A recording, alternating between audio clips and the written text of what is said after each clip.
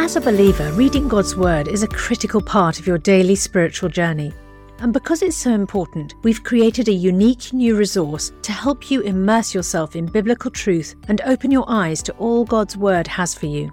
It's a free PDF download called The Word 1-to-1 that takes you on a guided journey through John chapter 1. With biblical text and short commentary, each page provides insights that will strengthen your faith in an easy-to-read guided format. There's truly no other resource like this. Download your free PDF copy today at premierinsight.org/resources. That's premierinsight.org/resources.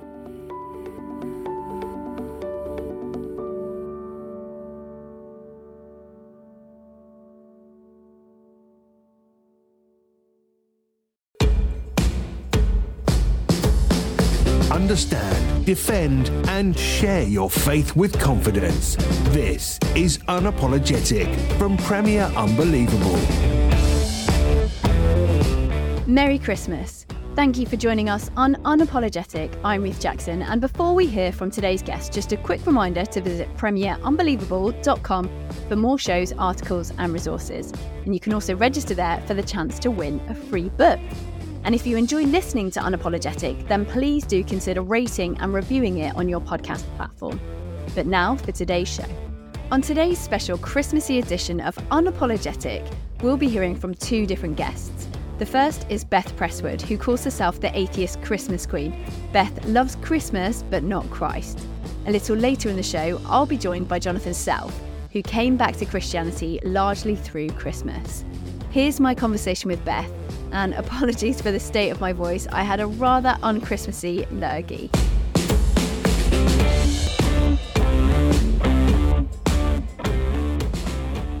I am absolutely delighted to be joined today by Beth, aka the Atheist Christmas Queen. Hello, Beth. Hi, how are you today? I'm so good and I'm so excited about talking to you. Thank you so much for joining us. I guess before we dive into how you got the title Atheist Christmas Queen, I would love to just hear a little bit about your life. I mean, obviously not your full life, but who are you? What do you do? How did you end up talking to me today, Beth? So my name is Beth Presswood. I was born and raised Christian, hardcore Southern Baptist. I became an atheist in my teens, and I have been on the atheist experience. I was married to Matt Dillahunty for some time and was active in atheism, and I dropped off from most activity in atheism, but I'm still Atheist Christmas Queen on Twitter, proudly defending the right of atheists to celebrate Christmas and Christmas as a cultural holiday. Okay, well, let's dive into how did you get that title, the Atheist Christmas Queen? Well, I didn't use Twitter very much, but I came across people who were like, why do atheists celebrate Christmas? And I just started talking to them, and I'm sometimes a little mean on there about it, but I would also post pictures of myself dressing the way I do, because every single day after Black Friday through Christmas, I wear Christmas stuff. I have an entire closet full of Christmas clothes. I have 19 ceramic Christmas trees, a big white Christmas tree with all candy canes, and it's just a major part of my personality to dress Christmassy. So that's how I got the name. Brilliant. Would you be able to articulate just a little bit about whether there was anything in particular that led you towards atheism, or was it sort of a series of cumulative events that eventually led that way? Well, I've talked about it previously. It is a lot of things. It is a lot of upbringing that, I was taught biblical literalism, and clearly that doesn't make sense and does not comport with reality. But even so, the more you just get into all of the God concepts that people have, whether it's from the Bible or the Quran or even just the highly philosophical ones, there's just not enough evidence for me to believe in it. And that doesn't mean that I believe no God exists 100%, but just no God's concept has been presented to me with full evidence to make me be like, that's cool, there's a God. So no, none of that. And did you love Christmas as much when you were a Christian, or has that become even more of a thing since you moved towards atheism, would you say? We were a big Christmas family. but we also understood it as having a secular component and having a Christian component. And we did a very large amount of the Christian component. We did a Christmas play in our house while we read the Bible story every single year. And my mom, my 19 ceramic Christmas trees, she had 50 nativity scenes. But we also understood that everybody around us who wasn't Christian, who was unchurched, they pretty much all celebrated it too. And there was this constant push of, well, you need to really think about Jesus a lot. You need to really think about the Christmas story and make sure you focus on that and don't get bogged down in all the other stuff that we understood to be cultural and not fully related to the biblical story. And I suppose you've sort of gone, I guess, the other way, haven't you? In that, obviously, you know that at the heart of the Christmas story, you're celebrating Jesus effectively. I mean, that's the reason for, well, they say the reason for the season. But clearly, you're not ignoring that. But that's not what you're celebrating when you celebrate Christmas now, is it? No, I celebrate family, love, and giving, and basically the preeminent cultural holiday that we have. I don't have any nativity scenes. I don't turn off a carol when it comes on. You know, Oh Holy Night is still a good song. But I do have a secular Christmas playlist. And yeah, the thing is, I think my Christmas is just as full, if not fuller, than somebody who does concentrate on those aspects. Because to be fair, most people do way more of this and not as much of the Jesus part. Yeah, I mean, that was going to be one of my questions. Do you think many people actually realise that at the heart of the Christmas story is a Christian tradition? So I'm going to push back a little bit on that, because I think to just say it's Christian or to put in all caps Christmas is really to be a little bit dishonest about what it has become in our culture. Because if you look at the percentage of time people are spending at that church service, or how much of their decor is their nativity scene, it is 90+% the other stuff. And to say that, well, that's the heart of it, or that's the origin. Well, I don't think origins determine the definitions of things. I think cultural context is the correct metric. And if you're going by that, as well as by all the statistics on how 87% of non-religious Americans celebrate Christmas, 81% of non-Christian Americans do, and 93% of all Americans celebrate Christmas, you really start to get a picture of, to call it Christian is less than half of the story. I guess for a lot of people, Jesus would, I mean, not a lot of people statistically, but there are still a lot of Christians who would be celebrating Christmas because of Jesus. You obviously touched a little bit on your story, but do you have any thoughts about Jesus? Was he just kind of a nice mythical figure in your eyes, or is there a bit more to it than that, do you think? Well, I don't think Jesus was nice. So let's get that out of the way, because there are a lot of people who will give a lot of credit to Jesus and some of the things like the Beatitudes and blessed are the poor and things. But when I look at Jesus and I look at some of the stories, I see a lot of the not nice Jesus and some of the pronouncements that don't make a lot of sense and push things that I don't believe. So, I'm not a Jesus person, even in the loose secular sense.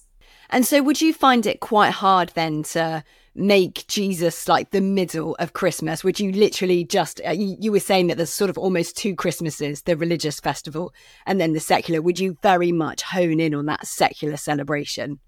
Well, yeah, which I don't think is hard at all. I simply don't have a nativity scene. I don't go to church, and I put on a secular Christmas playlist most of the time, and it doesn't come up except when some people on Twitter decide to make it their problem.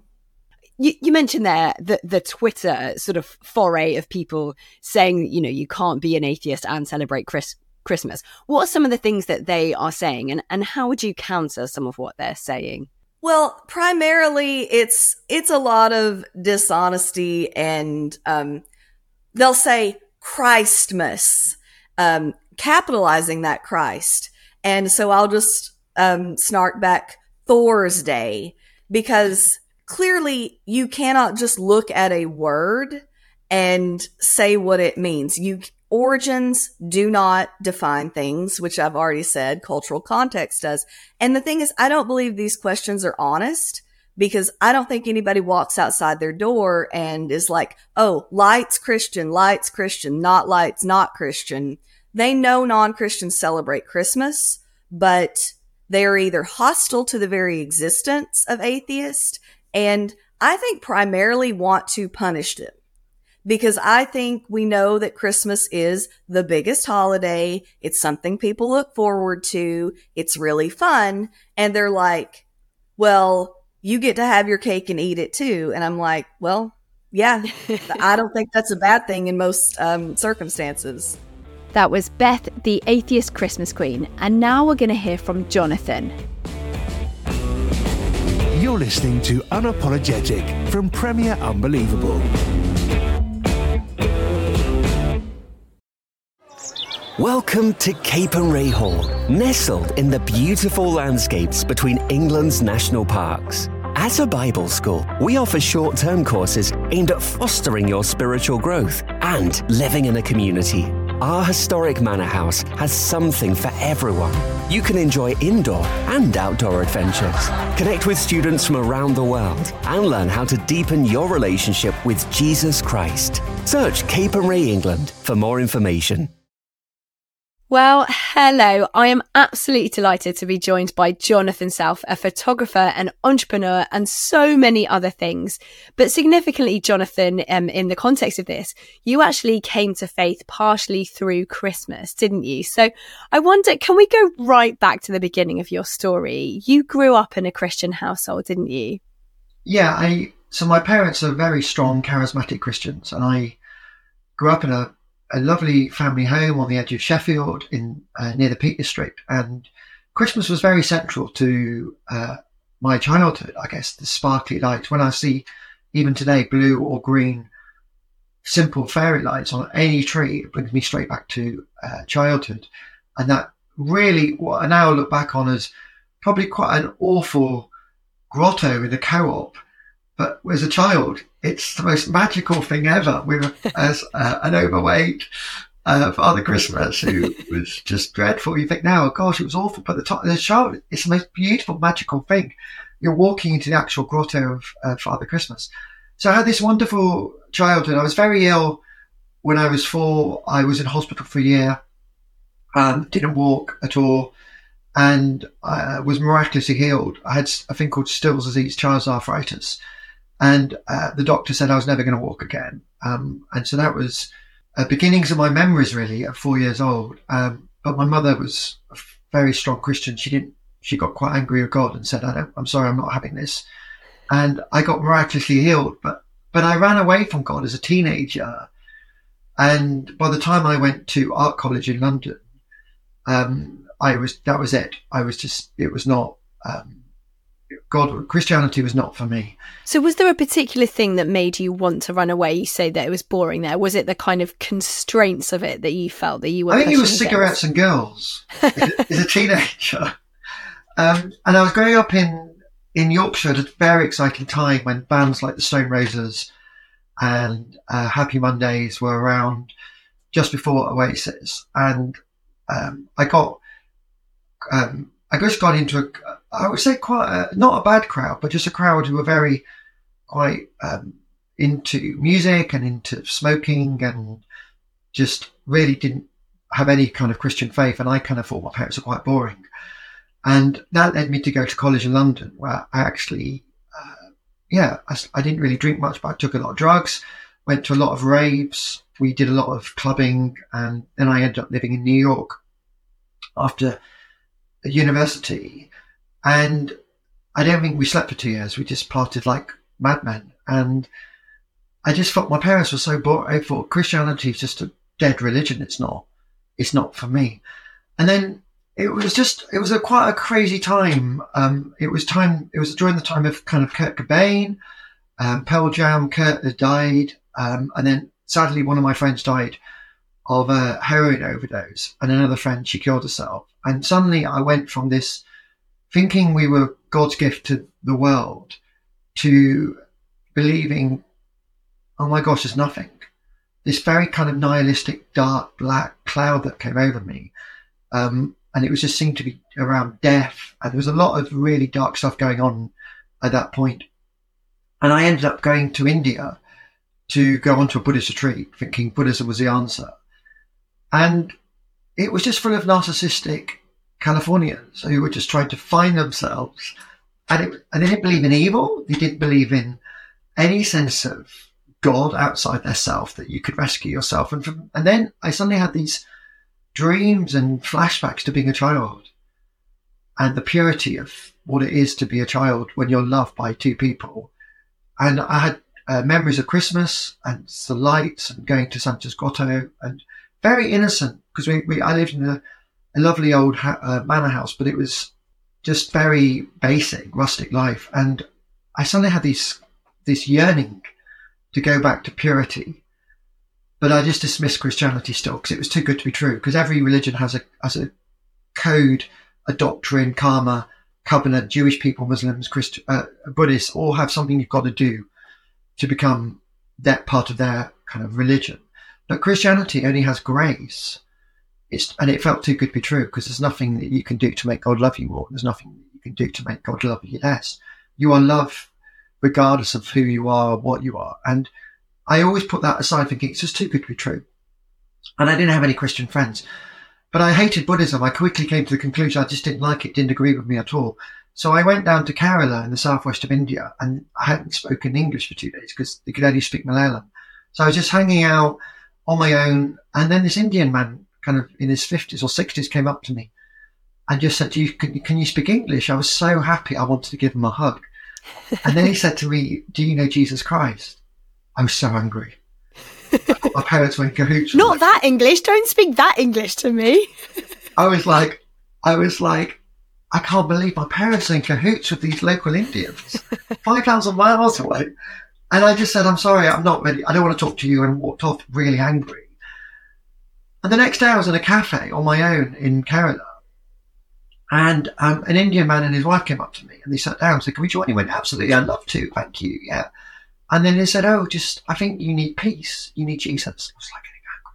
And it happened 3 or 4 times. I think, 3 times, but the 4th time I was walking past a church and I just found myself drawn to go into it. And it was an Indian church. I don't know if you know, but Kerala is a Christian state.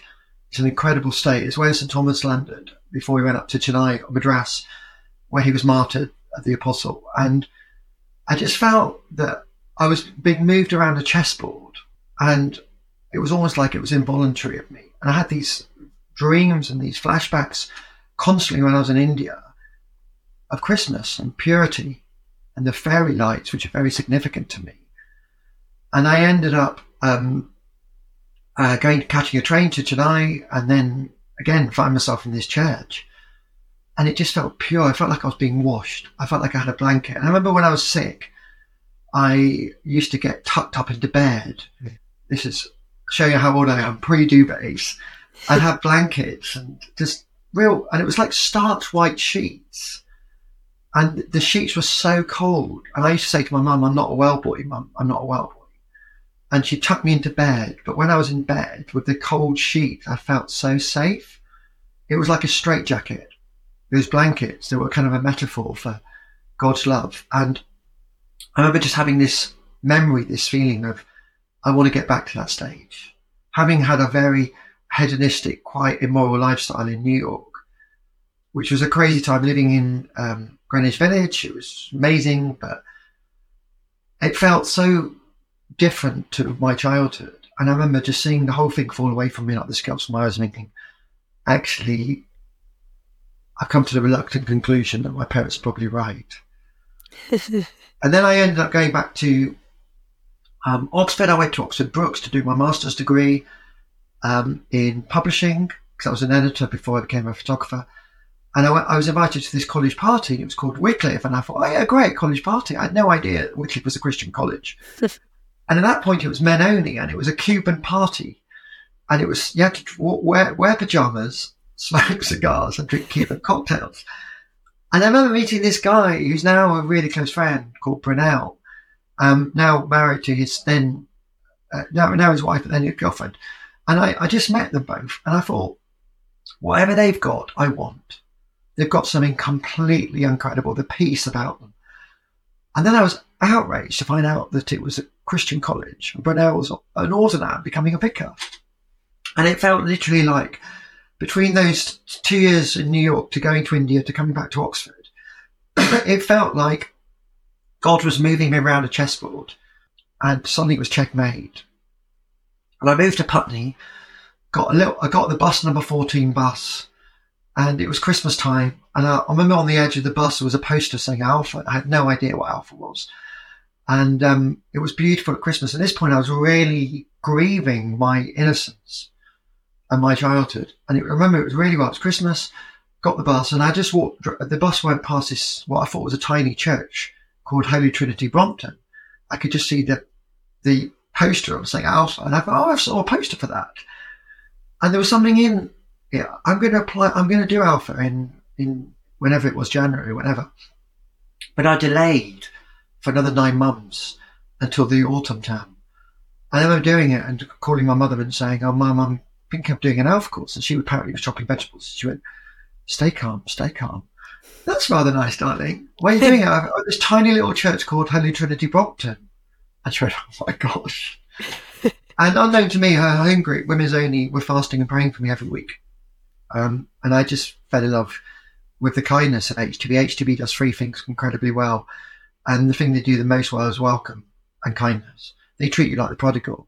And I remember walking down this long avenue, completely petrified and just feeling completely overwhelmed by the love of Christ.